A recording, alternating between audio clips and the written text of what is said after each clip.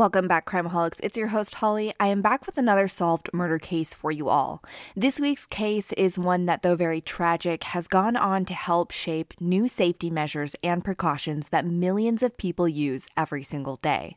I'd like to think that because of her tragic murder, she has gone on to save many more lives. So without further ado, let's get into the case of the horrific murder of Samantha Josephson.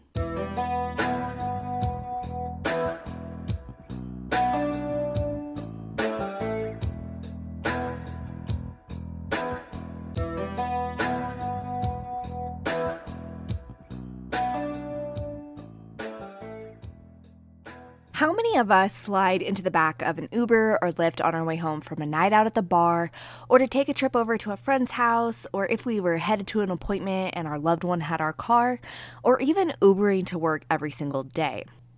According to Carsurance.net, Uber provides about 15 million rides every single day.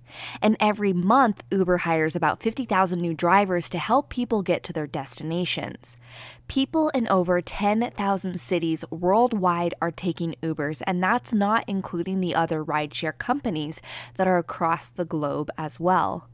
But as you open up that passenger door now in 2022, there's a lot more precautions and safety measures that are available on the app today, including a picture of your driver, the driver's name, the make and model of their car, and its license plate number.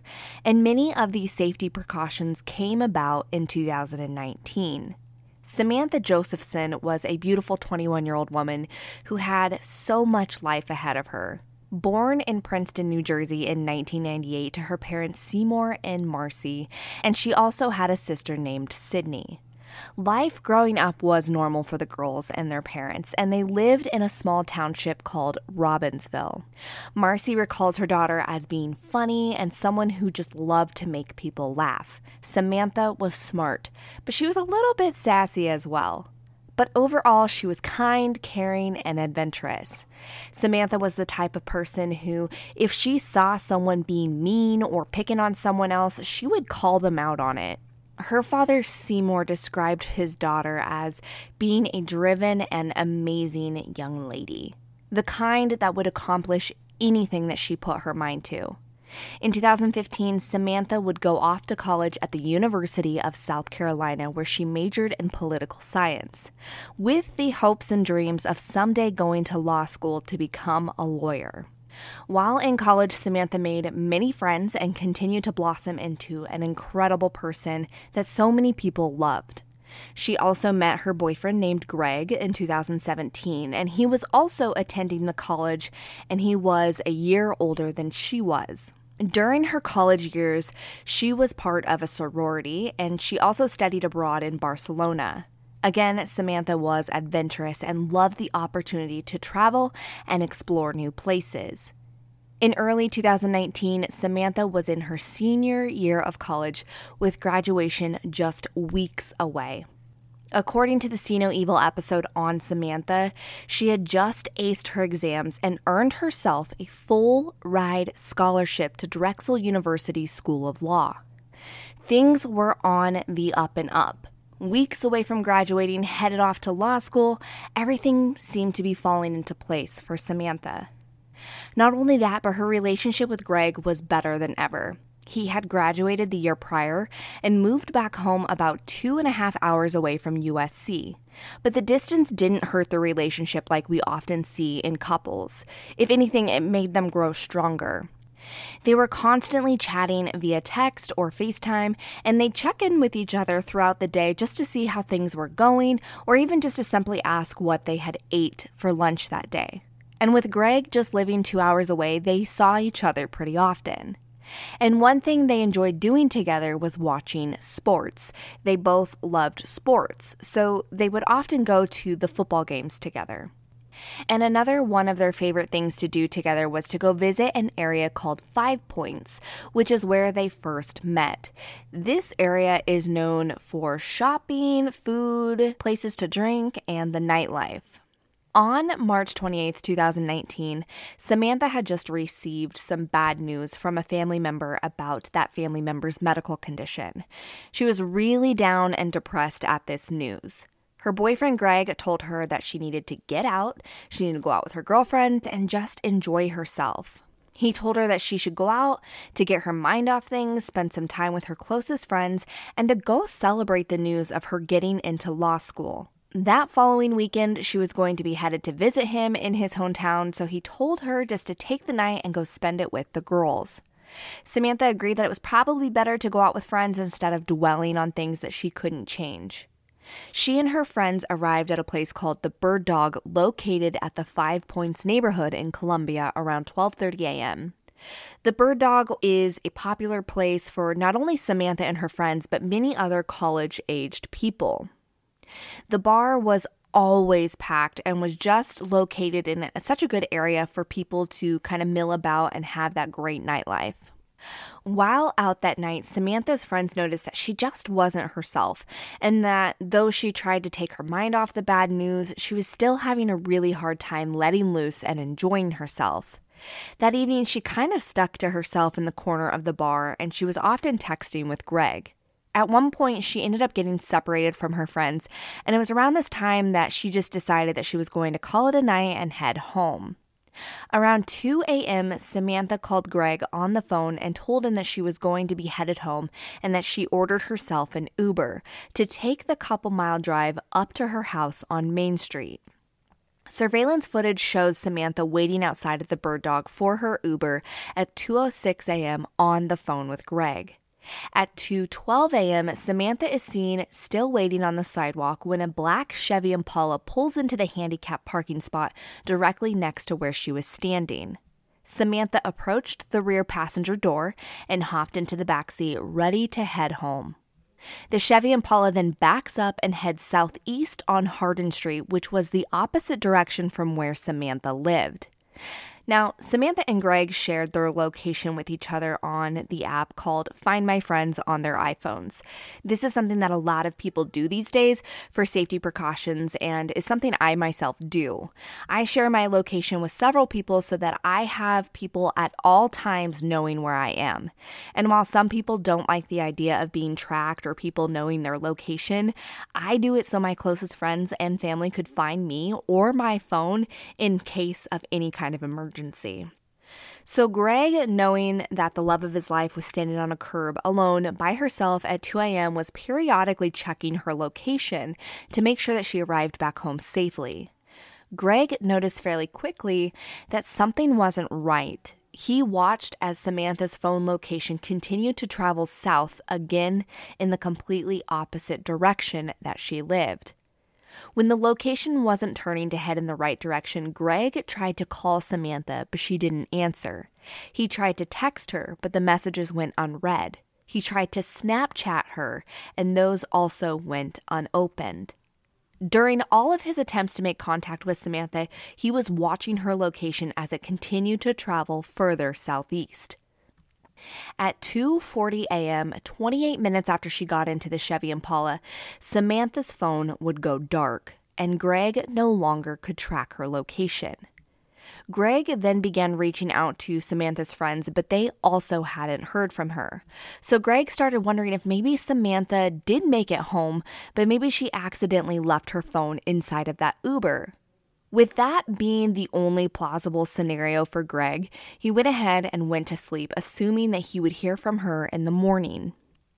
Samantha had a morning shift at her job at the Liberty Tap Room, and when still no word from Samantha came to Greg, he decided that he would call her work to see if she made it in and to speak with her to find out what happened to her phone. But to his surprise and very much panic, Samantha was a no-show that morning. Obviously, this was when Greg knew that something wasn't right. Once more, he reached out to Samantha's friends, and they also hadn't heard anything from her either. Greg got into his car and rushed back to USC to help begin the search for his girlfriend. By 2 p.m., he and her friends filed a missing persons report, and they also started doing their own search for Samantha. They called the hospitals and jails within the area, but she wasn't there. They then went to the Bird Dog, where Greg actually had friends working there at the bar that day, who allowed him to go upstairs and check over the surveillance footage. He was able to find Samantha outside just after 2 a.m. on the phone talking to him, waiting for her ride. With the footage in hand, Greg and her friends went to the police department and handed over the footage and gave further statements about her disappearance. After they were done giving their statements, the group was then led to a private office where they were surprised to find that Samantha's parents were already there. When they saw them, they looked very distraught. Samantha's parents had just received the news that no parent wants to hear. Before the search could actually begin for Samantha, it was already over. Samantha's body had been discovered in a wooded area 65 miles southeast from the bird dog by turkey hunters earlier that morning. Samantha had been viciously attacked and sustained more stab wounds than responding officers could even count while processing the scene. Everyone took the news extremely hard about Samantha's murder, but Greg was utterly gutted at the thought that he had watched Samantha's last moments taking place virtually as her phone continued to travel southeast. I can only imagine the guilt that Greg felt, though he was over 2 hours away when all of this took place. I am sure it completely guts him. There was nothing he could have done to save and protect Samantha on that night. And my heart aches for him because I am sure that's a hard pill for him to swallow. The investigation ramped up, and thanks to Greg and her friends for handing over the surveillance footage, authorities already had a car of interest and the timeline of when she was picked up and the direction in which she traveled. There was also one of her roommates who helped make another discovery as well. While they were trying to track down Samantha, her friend gained access to her laptop where she discovered that the Uber that Samantha had ordered that night had actually been canceled by the driver, which meant that whoever Samantha got into the car with wasn't her intended Uber driver at all, but someone who was waiting for an opportunity to strike. With all of this information in hand, police had a great start in the search of who killed Samantha. While scouring the surveillance footage, they found that same vehicle that Samantha had accidentally gotten into. It had been lurking around that area for a while. At one point after the car drove past where Samantha was standing alone, the car is seen making a U-turn before pulling in to pick her up. Also on the CCTV footage, they spotted Samantha approaching another vehicle first, thinking it was her Uber. And at that same time she approached this car, the black Chevy Impala was stopped behind another car, waiting for them to turn. And this black Chevy Impala was also within eyesight of Samantha. So it's possible that this driver had seen Samantha attempt to get in this other car and assumed that she was waiting for a ride and that he could potentially strike. Authorities at this point were on high alert to look out for a black Chevy Impala, and it wasn't long before they found one. A police officer that was patrolling the Five Points neighborhood spotted a car that fit the description of the one that took Samantha. The location wasn't even a quarter mile up the road from where Samantha was last seen alive at the Bird Dog Bar. The officer followed behind the Impala for a short distance before turning on their lights to pull them over. The driver turned down a residential neighborhood and then pulled over. When the officer approached, he could smell a strong smell of marijuana and asked the driver about it. The driver admitted to smoking some earlier. The officer asked the driver to step out of the vehicle. When the driver got out of the car, the officer begins telling him that the reason that he pulled him over was due to the fact that his car matches a suspect's vehicle that they were looking for. The officer at this point noticed that the guy had his hands in his pockets and he ordered him to take them out. It was about this time that the man took off on foot and started running through the residential neighborhood. Authorities chased him down, and after the suspect tried to hide, they were able to find him and arrest him. His name was Nathaniel Rowland. Nathaniel was 24 years old and had somewhat of a record for things like traffic violations, being charged with an open container in 2018, but he also had something on his record that piqued investigators' interest. In October of 2018, Nathaniel was allegedly one of two men who abducted a woman by carjacking when she was at a traffic light. The two men assaulted her and then forced the woman to drive to a nearby ATM where they drained her bank account. They then forced her to drive to her own home where they stole valuable items. Several hours after this incident, Nathaniel went and sold some of those items to a pawn shop, which then authorities were ultimately able to track back to him. He was charged with having the stolen items, but he wasn't charged for the carjacking or the assault, which I find very unfortunate because had he been charged, Samantha may have not met the fate that she met. When Nathaniel's car was searched, they found a large amount of blood all over the passenger seats as well as in the trunk of the car. Inside the glove box, they also located Samantha's iPhone. Inside the car, they also found a serious amount of cleaning supplies that indicated that Nathaniel either tried to clean up or that he was planning to do a serious deep clean of the car. At his home, they also found more cleaning supplies and also a two-bladed knife. On the knife, they were able to positively identify blood that belonged to Samantha. Her blood had also been found under Nathaniel's fingernails, as well as on some of the clothing items that they were able to recover from his home. Nathaniel was charged with kidnapping, murder, and the possession of a weapon during the commission of a crime. In July of 2021, Nathaniel's trial began. The prosecution called upon many witnesses, including the turkey hunters that found Samantha's lifeless body, law enforcement investigators, and medical experts. In court, they also showed CCTV footage that showed Nathaniel's car on the prowl for about 25 minutes before he picked up Samantha. He made several laps around the bird dog before he set his eyes on Samantha.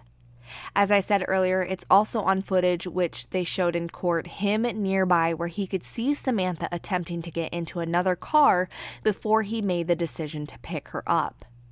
Once inside the vehicle, he activated the child safety locks, which made it so Samantha couldn't open the door from the inside. Evidence of the cell phones pinging together was also presented in court to further prove that Samantha and Nathaniel were together on the night that she was kidnapped and killed. Dr. Thomas Beaver, who was the forensic pathologist on the case, testified in court that Samantha had been violently stabbed over 120 times. Many of those wounds were to her face, neck, shoulder, torso, back, lungs, legs, and feet. Samantha had also sustained several fatal wounds to her brain and neck. The Post and Courier-Columbia also reported that Samantha fought back hard and tore her own fingernails as she clawed her attacker before she was murdered.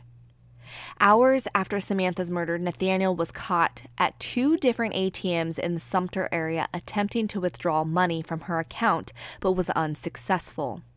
The footage obtained from the ATMs were also presented in court where you can see Nathaniel attempting to cover his face to hide his identity.